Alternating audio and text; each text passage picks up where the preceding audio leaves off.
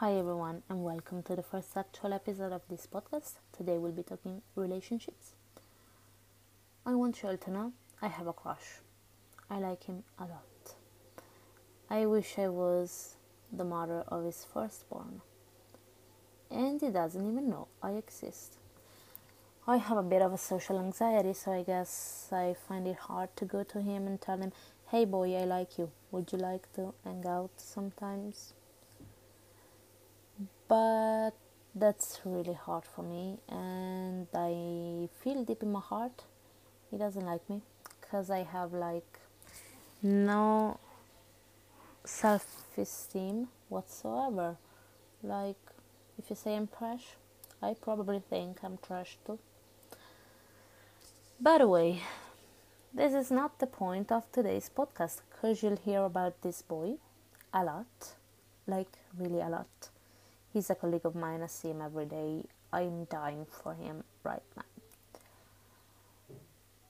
I want to know, how do you get to have a relationship in 2019? Like, it's really, really hard. I know a lot of people use things like Tinder or things like that, and I've tried, and it didn't go very well. The boy started messaging me, and he said, "Hey, big boobs, please give me a blowjob after I get out of work." I guess that's not what I'm looking for right now, because I am a fan of big love stories. My favorite book is Pride and Prejudice.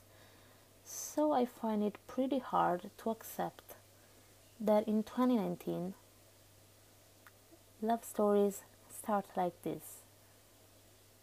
That probably wasn't going to be a love story. I mean, we all know it. But why?